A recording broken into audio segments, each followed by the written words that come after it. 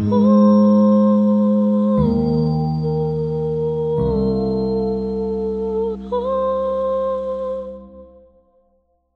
let the attendees join We'll wait for one by one. Gautam seems to be having a problem. Can you just check whether he's there? Gautam, Keep checking your WhatsApps. Why aren't we getting Hari Darshana today? Hari Kiran Darshana.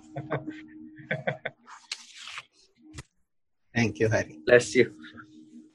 I'm older to you, so I can say bless you. Your beard calms me down. Your beard calms me down. It is my focus point. Srinivas, can you? No, we are on, sir. We are on, and attendees also. Yes, joined. yes. I think Gautam is finding. He's having some trouble joining.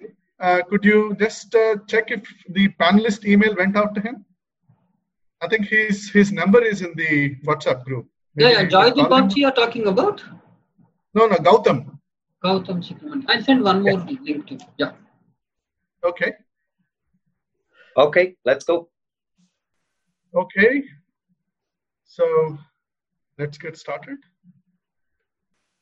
There you go. Joydeep is very handsome, rocking. You're on mute, Joydeep. Yeah. Better? Yeah.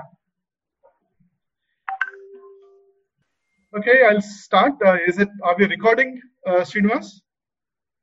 Yes, please. It is getting recorded now. Okay, I think I'll get started. Good afternoon, everyone, and good morning for those who are joining from the US and Europe. We are really happy to be doing our second retrospective prospective event in the webinar series that we started about a month ago. Last month we did the series with Professor S.N. Balagangadhara and his team.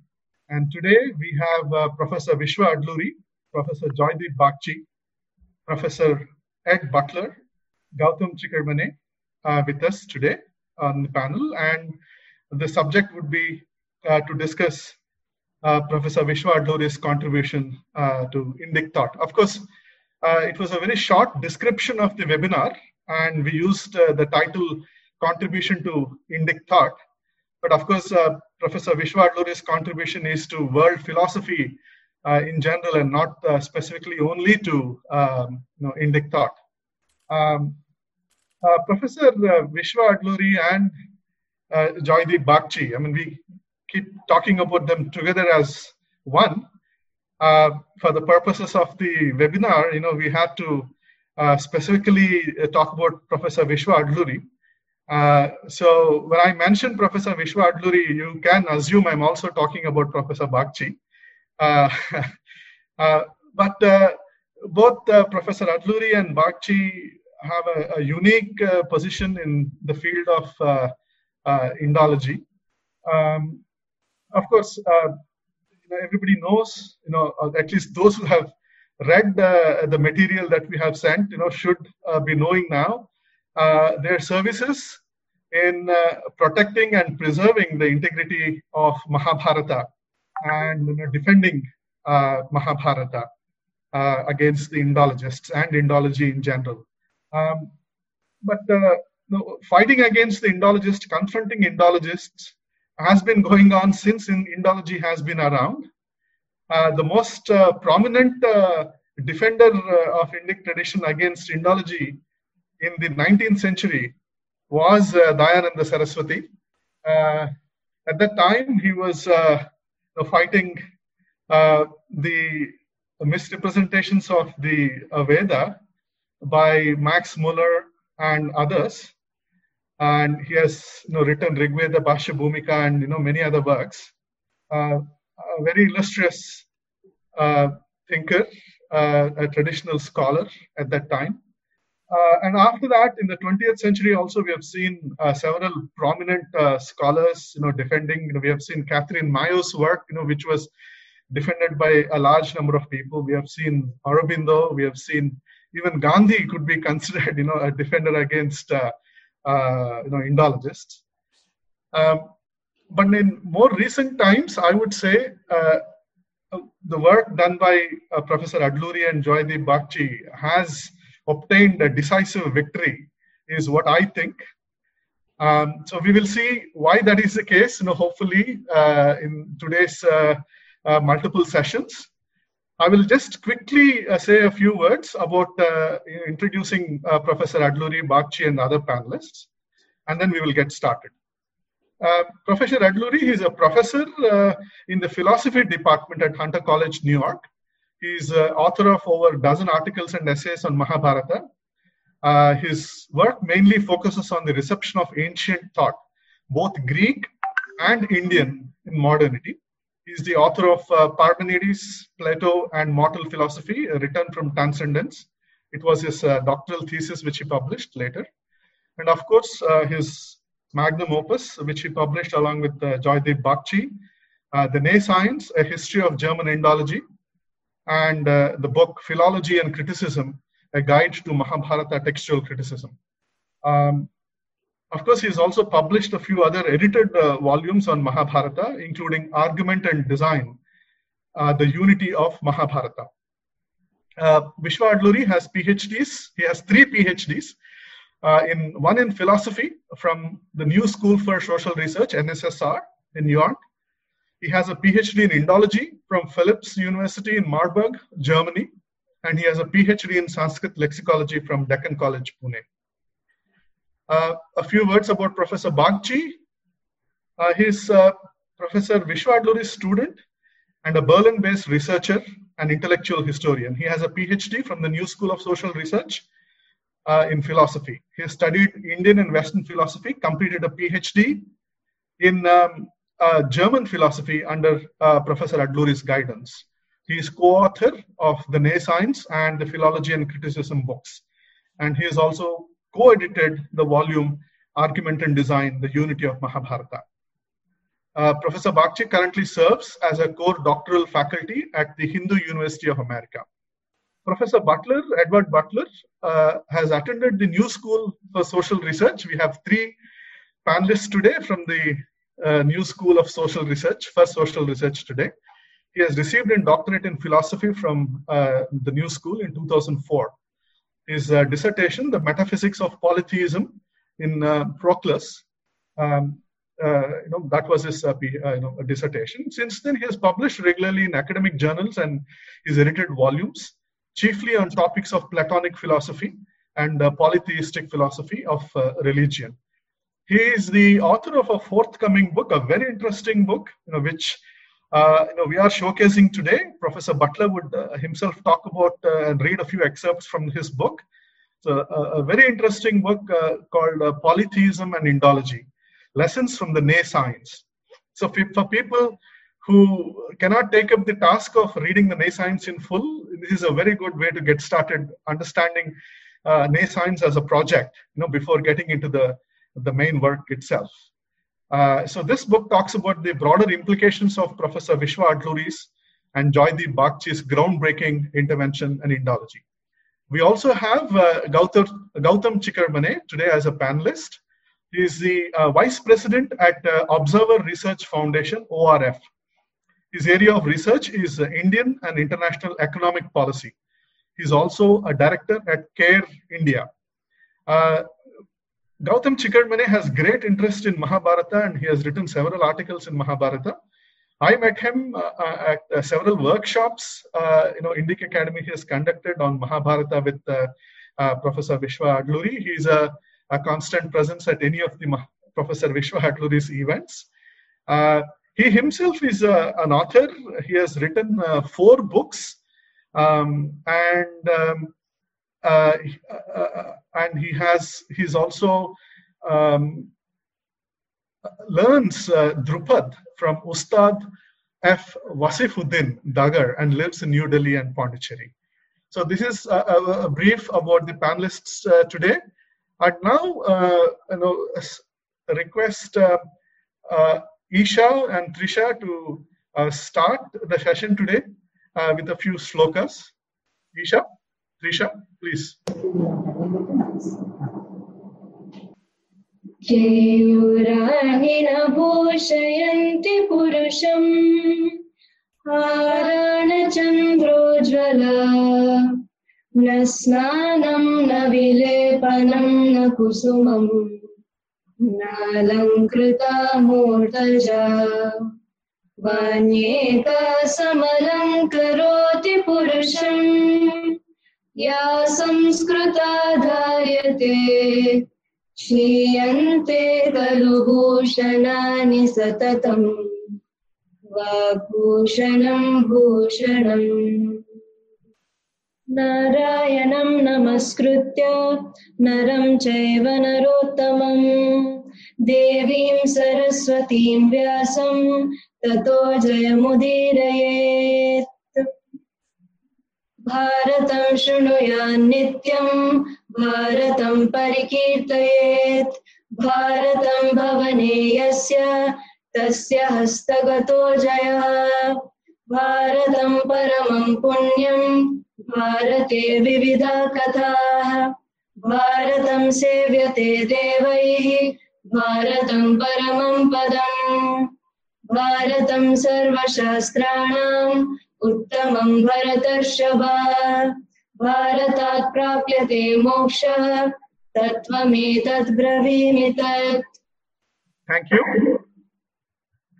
I request Professor Vishwa Adluri to start the event. Professor, I think, you need to unmute yourself. Yeah, thank you. We can't hear you. Can you hear me now? Yes. Yeah. Okay, good. Thank you, Hari Kiran. Thank you, Indic Academy, for all your efforts to hold this. It is not just this event. For years now, you, Srinivas, have been supporting me, and Gautam has been cheering me on. I'm very happy to be here. I hope that as time goes by, I see newer and newer faces and younger scholars doing this work, which is ultimately the goal of every academy, Indic Academy notwithstanding. I've also been very fortunate to be offering courses and teaching as a full-time professor of the core doctoral faculty, along with the very illustrious Joydeep Bagchi at the Hindu University of America. We have extraordinary students there, and they're forcing me to read the Mahabharata much more rigorously and than in any other institution. So with these remarks, I would like to offer special thanks to my friend, Ed Butler, who has always been there. He's my go-to person to knock ideas on. And, he was the only person who would talk to a very weird Vishwa at the new school at that time. Of course, words cannot express Joydeep Bagchi, who was introduced here as my student. He's also my colleague, but in many ways, he's also exceeded me, and I look forward to reading every little bit. Even if he writes a little note to himself in an email and sends it to me, it makes my day to read what he has written. Surely my life is fulfilled because I've had extraordinary teachers, I've had extraordinary colleagues, and I have Joy as my extraordinary student. With these words, you please continue. Thank you. I welcome you all.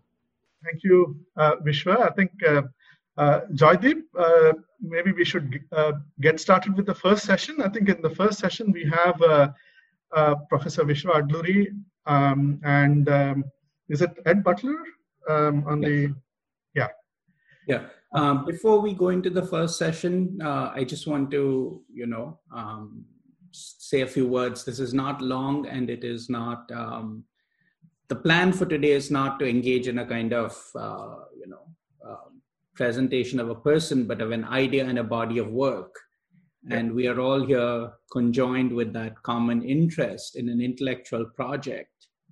And my only recollection or the reminiscence I want to share is that I met Vishwa a very, very long time ago at the New School, and I saw him around in a few classes, and he had been Rainer Schurman's student. Obviously, that was the New School of old. The level of reading and things they did was just staggering. There's this story they tell about Gadamer, where apparently after he met Heidegger, he despaired of ever being a philosopher, and he thought he should quit and do something else. And obviously he didn't, and then he continued and was Heidegger's student, and is himself now a philosopher of some recognition. And in fact, in my opinion, he has a better grasp of the history of philosophy than Heidegger. You see how I'm mixing up the two.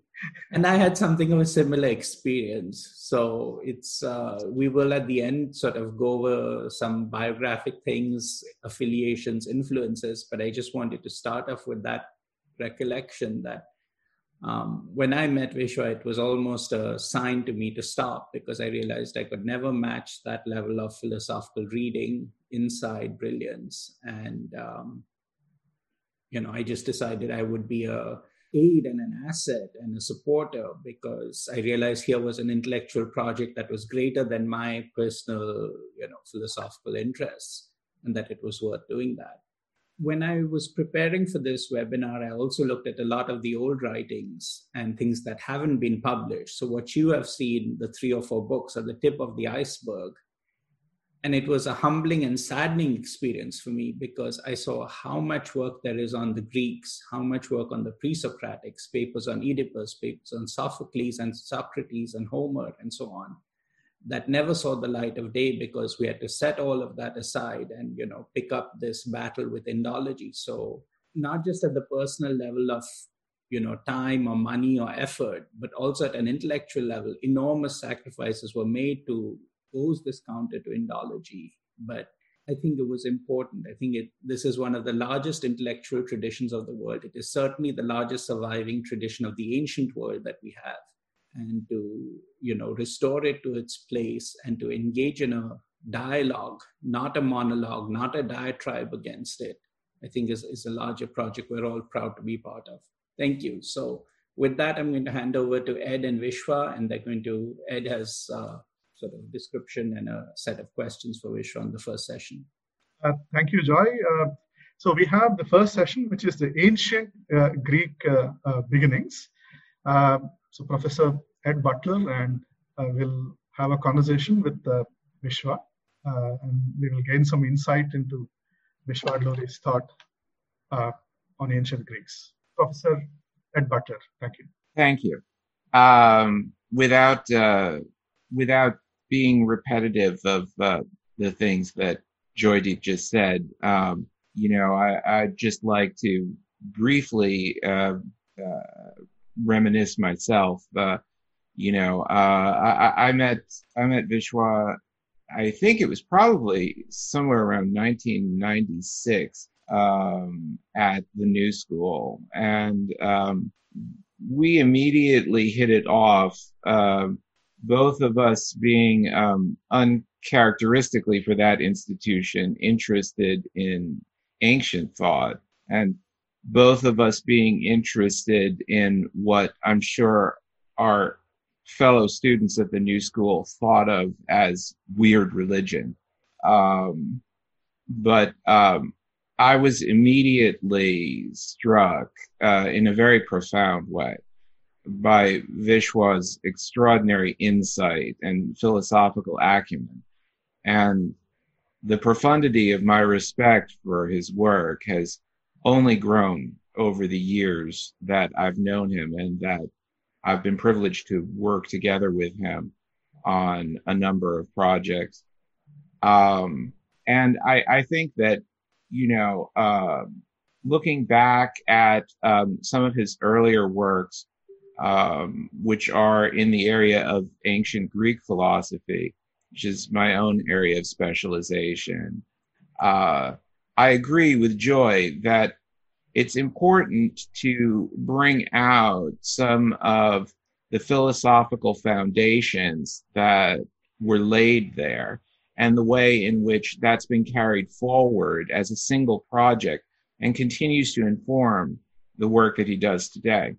And so with that, just a few preliminary remarks. Vishwa Adluri's first published works were concerned with ancient Greek philosophy, and these works displayed a philosophical orientation that has grounded his subsequent work in important ways, some of which I would like to briefly discuss here. Vishwa's earliest works are already marked by an incisive critique of the preconceptions current in the academic approach to their topics, a critique which he has subsequently carried with powerful effect into the field of Indology. Vishwa's earliest works allow us to appreciate the deep roots of this critical attitude in his concern for the relationship between philosophy and the experience of the divine. Vishwa is concerned to clear the obstacles that academic readings have placed in the way of our recognition of the experience of philosophical salvation, a salvation, that is, which is peculiar to the project of philosophical inquiry, and which is at once closely parallel to cultic salvation, but also irreducible to it. As Vishwa puts it in one of his first published papers, quote, "At the level of salvation, Platonic philosophy addresses the reader in his singularization to come, that is to say, in his death. To the degree that we share this vital existential concern, the philosophers of ancient Greece become our contemporaries. More urgently, though, than that, these philosophers can lead us to the very threshold of initiation and theophany. It is this, in turn, which lends urgency to the effort to free tradition in its salvific dimension from the oblivion of historicism. One cannot at once be an initiate and a historicist with respect to a salvific tradition. Let us be clear that historical awareness is different from reductive historicism. Hermeneutical historical awareness joins us with a tradition, making us awake to its context and its struggles, while historicist reductionism cuts us off from it, placing us forcibly in its own temporality, one which is incompatible with our individuation and hence with our salvation. This individuating character of mortality is dealt with in much more detail in Parmenides, Plato, and Mortal Philosophy, Return from Transcendence, published in 2011, but based on Vishwa's doctoral dissertation from the New School for Social Research. Here, he argues that mortal life must be understood from out of its own mortal span, and not reduced either to a particular within the horizon of a history, or transformed into information, immortal in the sense of being storable, retrievable, and controllable. Mortal singularity thus places limits both upon the reduction to an historical narrative, such as modernity's linear narrative, of which Vishwa has been critical in many subsequent works, as well as upon the technological alienation and dismemberment of the person, which is strikingly performed in today's social media. There is an experience, thus, in Vishwa's work, which to me is expressive of the situation of many philosophers of our generation, his and mine, I mean, who are paradoxically the inheritors of a tradition of modern Western thought, which is in its very nature disruptive of tradition as such. For many of us, this problematic inheritance took the form of a commitment to engaging with broader, deeper, and older traditions and discovering for ourselves, often in rather painful fashion, how to make them part of our own living process, a pilgrimage as such, from historicism to initiation. And so now, following on from these points, I'd like to pose a question, or maybe a few interrelated questions, concerning the relationship between philosophical salvation and salvation from other cultic sources. So, in your book on Parmenides, and in subsequent works on Plato, you speak of a gulf separating being and coming to be.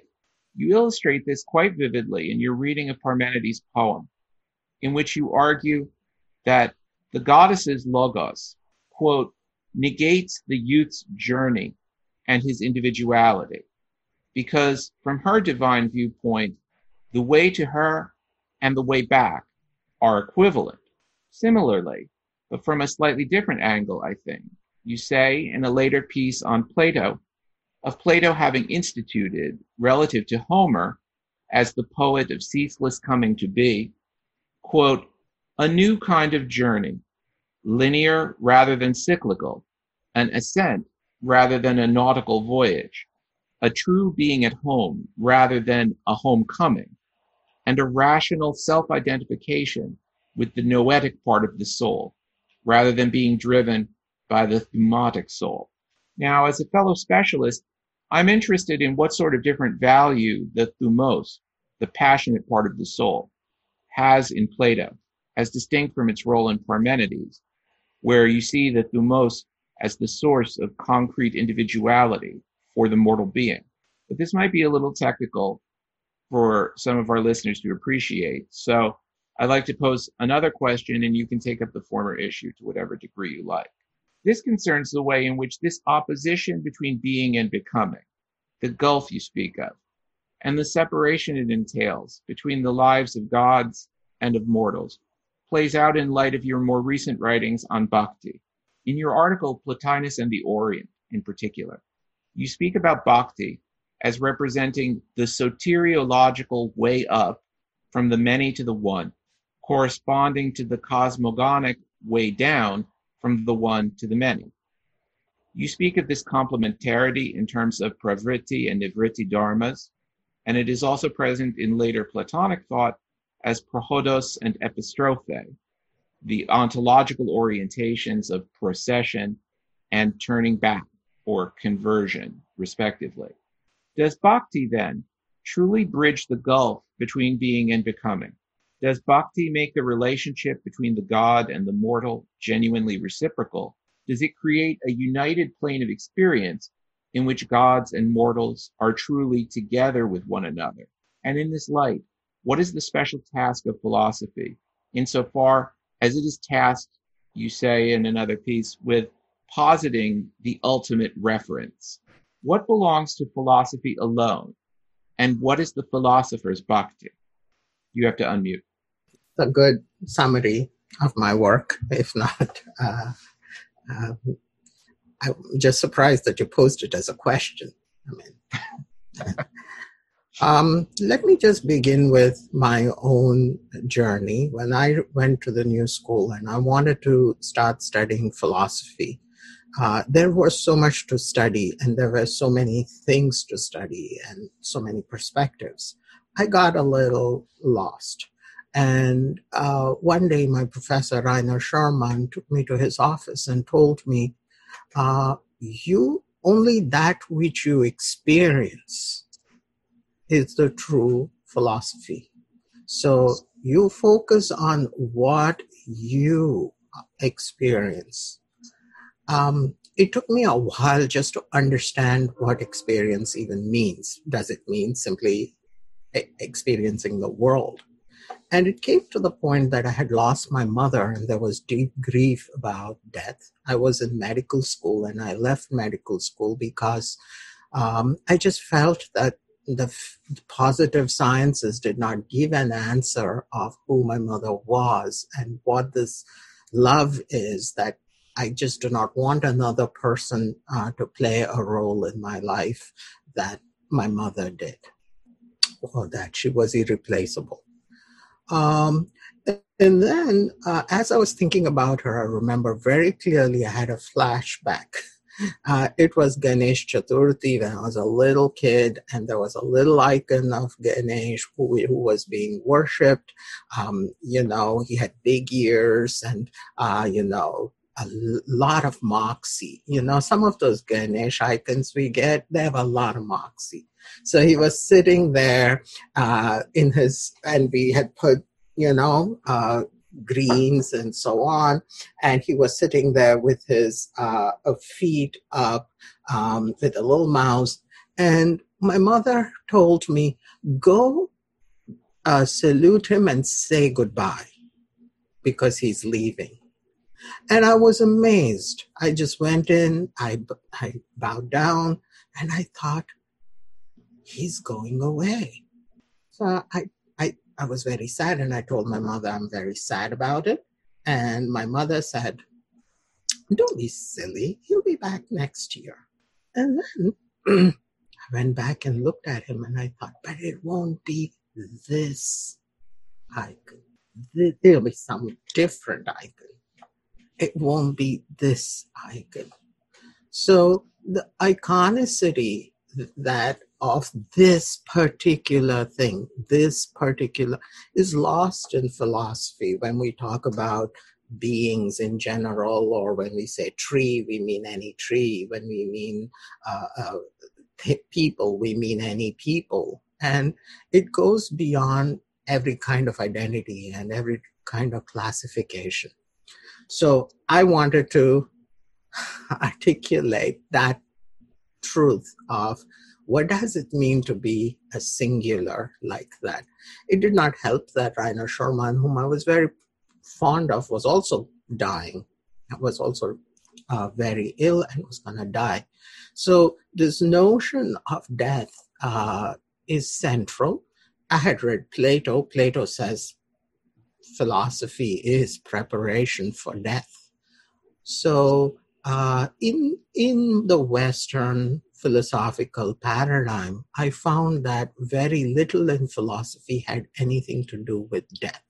And that experience of not my death, but the death of those I love, or at least in the case of Ganesha, the icon that will go away and be submerged in water. And so that's where my journey started. And I needed two things. So when I read Parmenides, it was clear to me that there is this thing called permanent being or unchanging being. Let's not call it permanent, unchanging being, which seemed to me, which is in the case of Plato, it is the true, the good, and the beautiful. In the case of Hinduism, it is Satchitananda Brahman. In the case of Plato, the orientation towards that is Dikayosune, or the good to which Dikayosune or justice leads. In Hinduism, it's Dharma, same thing. So I had all these things in my mind, but I just did not know how to put it.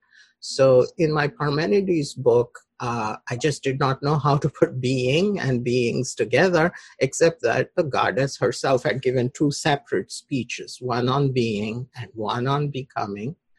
And they were just two speeches. So I felt at that time, and I've changed since, that there is an inseparable gulf between the two. But that gulf was in my head. I didn't know how to bring those two together.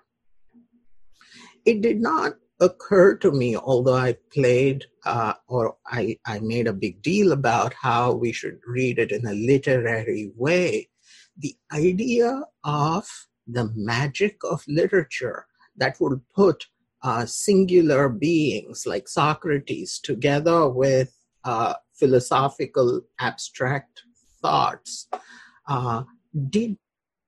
maybe it occurred to me, maybe it didn't in the chapter on singularities in Socrates and Phaedrus. I think I went in that direction. All right, I think he'll be back in a few seconds. Ed, are you still there? Yeah. So yeah, it seems like his signal dropped. Yeah. So let's keep the thing between you and me. I wanted to say that I mean I obviously. Oh, he's back. Okay, he's back. Path was what Heidegger had blocked. So if you could go back a little bit, your signal dropped out, and we missed about a minute. At the end of my Parmenides discussion, in my conclusion there, it shows that I had come to two places. One is that the appreciation of, or the holiness of the literary form itself. And I had come to initiation, that philosophy ought to be an initiation. It just cannot be something I just read with detachment, because then death is not included, singularity is not included. I did not know how to put those together at that time. When I came to the Mahabharata, it was quite clear, because there are very sophisticated categories in the Mahabharata, unlike the work done in Parmenides and Homer and Plato that you brought up, there is a meditation on the literary form itself as a form of revelation. So there are the 4 Vedas. The Mahabharata is the 5th Veda, and I could not bridge that gulf between being and beings. But in the case of this notion of Avatara, Krishna seemed to have crossed that gulf very easily. So in the way being itself is present in this world, which is also populated by gods everywhere, I was able to think this through. So my second dissertation was precisely an inquiry into this question. How does one read the Mahabharata as if one is being initiated? So the first portion of my Mahabharata work was to read the very few chapters from the beginning.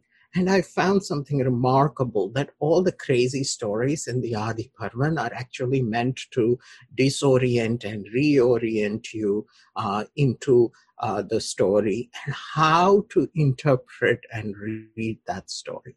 So the text itself was already aware of and performing the fusion of the initiatory as well as the philosophical and the salvific dimensions of thinking in a very wonderful way.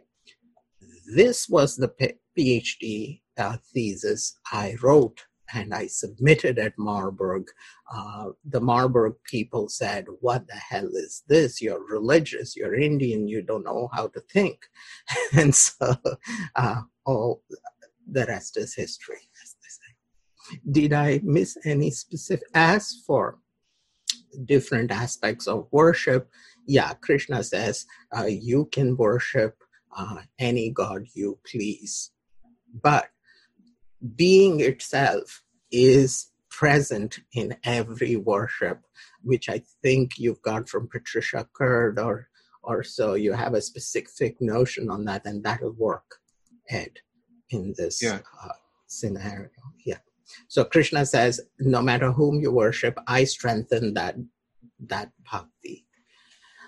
So the now circular linear, I keep living in this experiential world. My soul will transmigrate ethically, but there is a notion of liberation and moksha, which is only slightly present, I think, in Plato.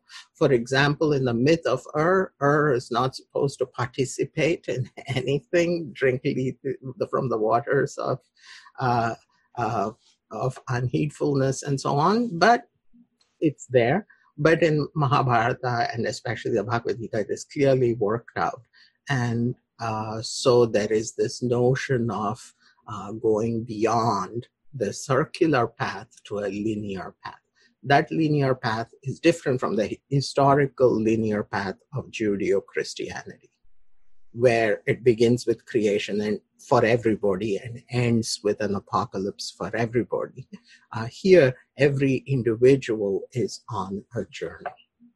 I think that one of the things that you bring out here that I really resonates with me is just how incomplete our appreciation of Greek philosophy often is if we're not able to supplement it either from looking at other traditions like Hinduism in your journey, or diverse theological traditions in my experience, even just an attentiveness to ancient Greek religious experience and to the way in which Hellenic polytheism infuses Plato's thought, which I think not only is it, of course,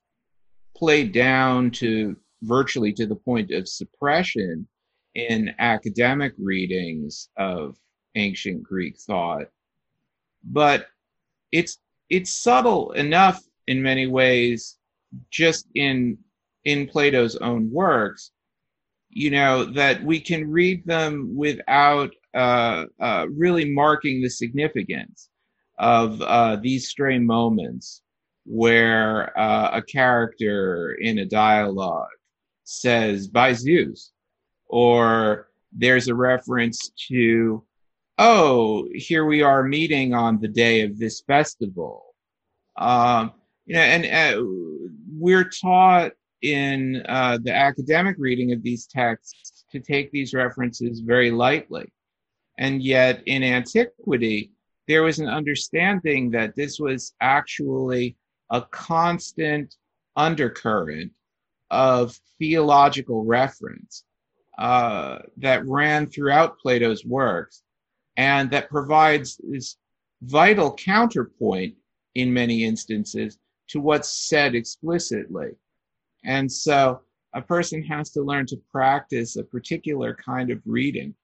And I think that was something that, in your work on Greek philosophy, you're already very sensitive to, and I think prepared you then to really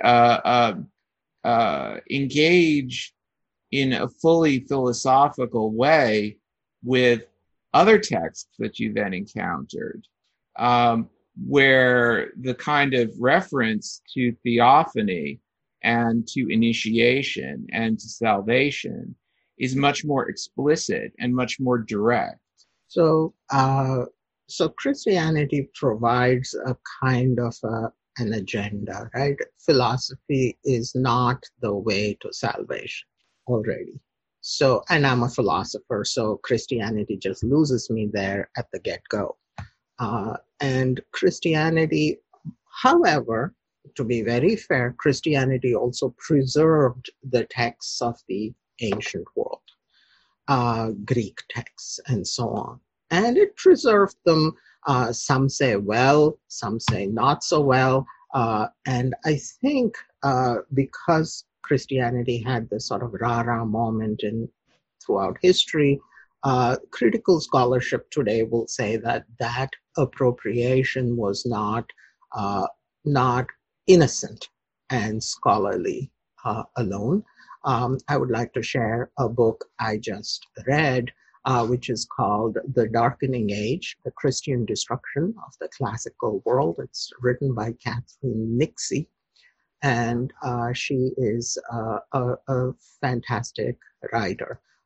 She writes only in 100 and some pages, without the footnotes I get into, or Joy gets into. She has a very beautiful, popular form of writing. So I thought when I got on the scene that I was only furthering the Western interest in the roots of the Western thought in Plato by restoring to Plato those things that were edited out by the tradition, the Christian tradition, Judeo-Christian tradition. And I thought, here is Mahabharata, an ancient text that has survived to this day, and magnificently so. Just the transmission history of Mahabharata, scribes having to copy, it's a very big text. And now we know that it is not even a chaotic text or a text in free fall. So that kind of magnificent intellectual experiment, I thought, would at least provide a control system by which we can revisit and study Plato. Unfortunately, I'm still in that, we have that the West, that there are methods and paradigms outside the Western canon. Just to convince people of that is difficult. And there are various systematic things against it, because Christianity is taken as the paradigm on which all other religions are supposed to be explained. Apparently, there is such a thing as religion in the singular, and all religions have to come to the table, sort of purging themselves of everything. My experience of the Enlightenment table, the Marxist table, has been as follows: that everybody, secular table, everybody is invited for dinner. Right? The Muslims can come, the Jews can come, the Hindus can come, but there's only one item on the menu, and that would be bratwurst. Now, of course, bratwurst is made from a mixture of pork and beef meat. So, of course, the Buddhist, the Hindu, the Muslim will not eat that. So the minute they don't eat that, they reveal themselves as not fit for that paradigm. It's a crazy example, but it's an example. So you're right. In Plato, there are so many things. For example, the whole Republic is read as the monument to political philosophy without ever mentioning that that Socrates is there to pray at the temple and the ceremony and the festival of a foreign goddess from Thrace, Venice. And Plato just points those things, And just last week, I was looking at the syllabus of Phaedo from a university in California, and the professor had said, please don't read the last portion of the Phaedo, because Plato involves himself in a very bizarre description of the underworld, which is just not interesting. That's where Plato stops being a philosopher. So you're absolutely right. I mean, and I'm hoping that with the Mahabharata studies, we can question certain prejudices in the bottom of the humanities so that even Western humanities can profit from that. The blind spots, as they say, when you look at just the mirror, rear view mirror, there's a blind spot. And I think looking at the Eastern tradition, Mahabharata is about as important as that having to look over your shoulder to change lanes. Can yes, I was just going to say briefly. Ed, go ahead. I'll come back with my question. It's first, we lack so much of the infrastructure for understanding Plato, because we may have Homer, but we have virtually nothing in the way of liturgical writings from ancient Greece. Texts like the Orphic scriptures, which were very widely distributed in antiquity, survive for us only in fragments. Because the preservation of the ancient Greek texts by Christians was, of course, highly selective. But another thing that we see in Plato is the importance that he ascribes to the thought of other peoples, the respectful way in which he approaches ancient Egypt, for instance, the reverent way often that he speaks of. It also in Homer. Yeah, also in Homer, you have the Zeus going off to have his meals with the Ethiopians and stuff, whoever they are, and the land. Right. Poseidon, actually. Poseidon. And who's the one? Every year traveling to Ethiopia. And there is also the land of the Lotus Eater. I think it was a very interconnected world in antiquity. Yeah, I think Joy had a point, and then go ahead, Joy. I just want, one of the things that has struck me throughout when I read your work, when I read Ed's work, and I think of Ed as also one of the people who has taught me tremendous amounts. Me too. I remember this conversation the first time you'd come to Vish's house and you were seated on the yellow couch. And I sort of asked you, I know you're a worship of the Hellenic gods, but to my knowledge, what we have preserved is such a small amount compared to Hinduism, where there's actually a sort of tradition and we know how to perform the rituals and so on. And here the tradition has been broken down. And so how what are your sources? And you answered in the most staggering way possible. It just blew my mind, and I don't think you intended to. But you said, those whom the gods call to their service, they're always present, and they institute their worship.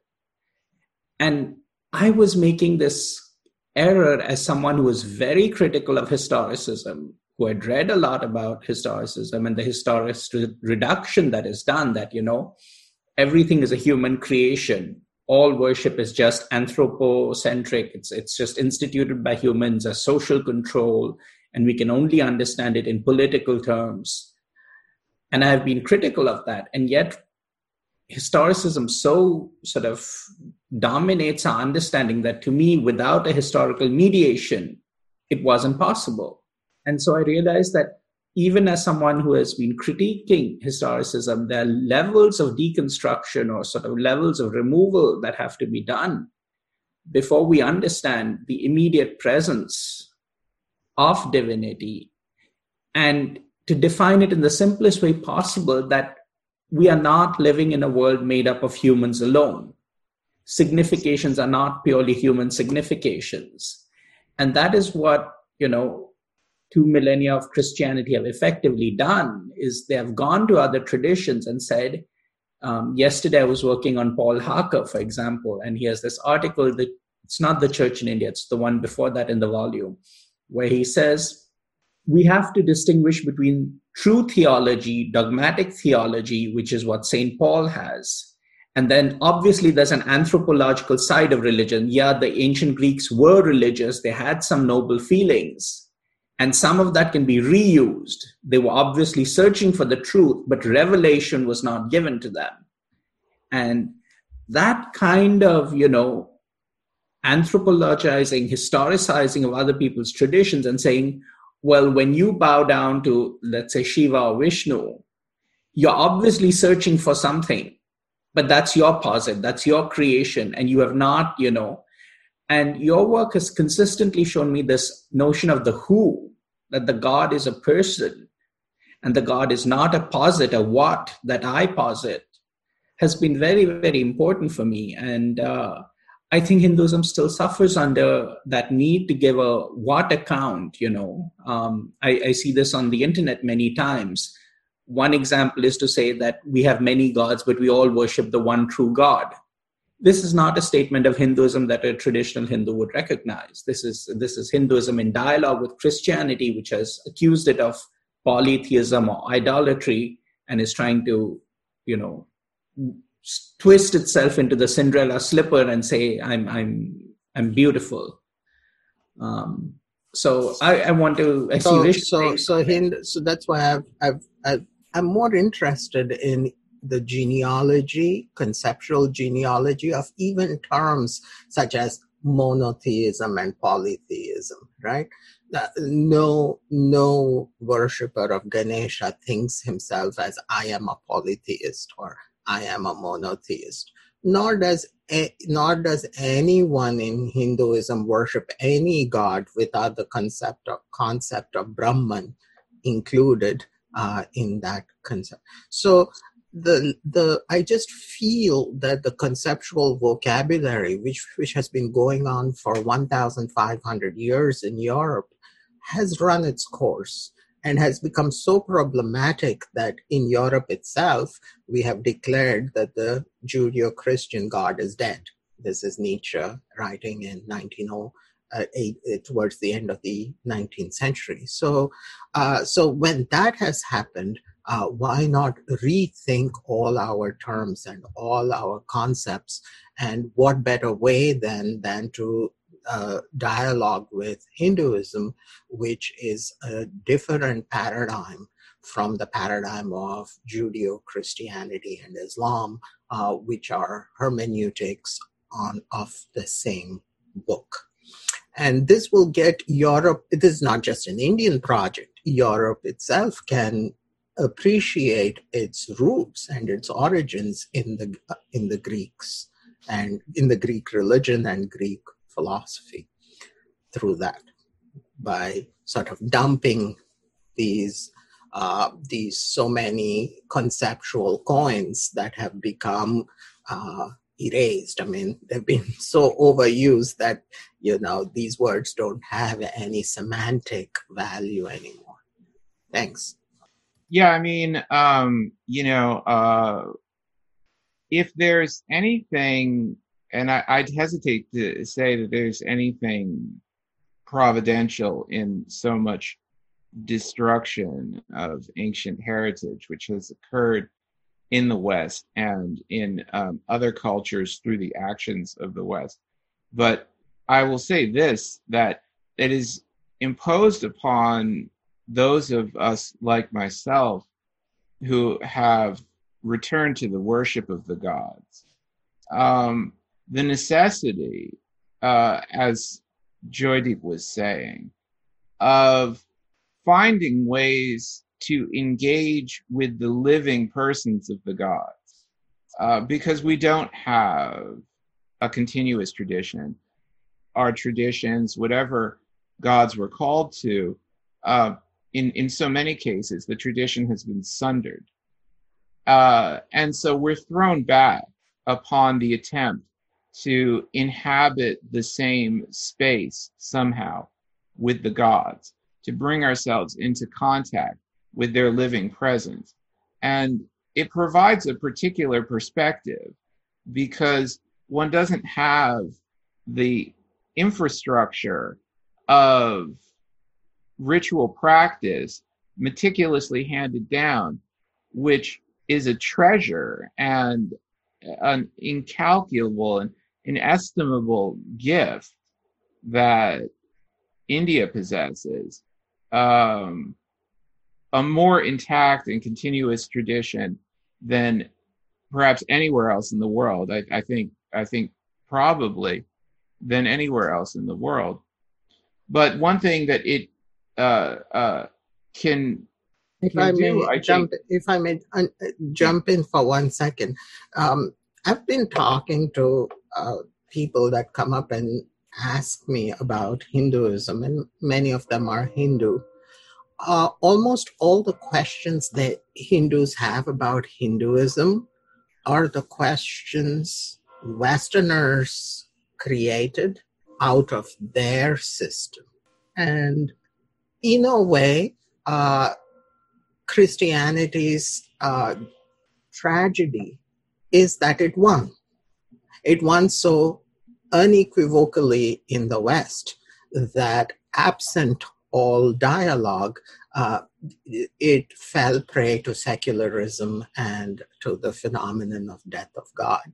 So if Christianity itself has to survive, it needs a dialogue with Hinduism, especially on terms that are not part of its own vocabulary, because those have been exhausted, right?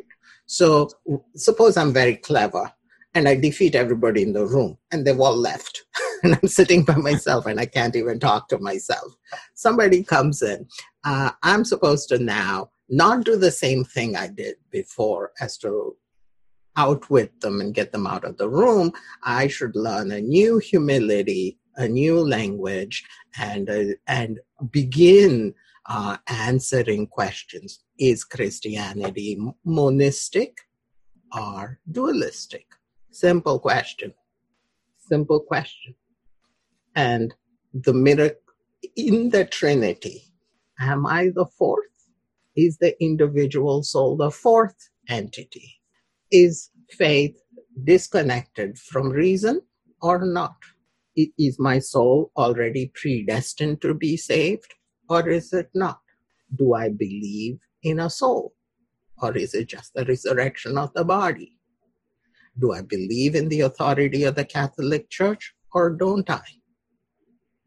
You know, when all these questions are not answered, and a Christian enters with a camera, enters into a dialogue with a Hindu and says, do you really think a big Ganesha can ride on a little mouse? We are not at the level of science. We are not at the level of even tourism, because a tourist would take a very good picture of that.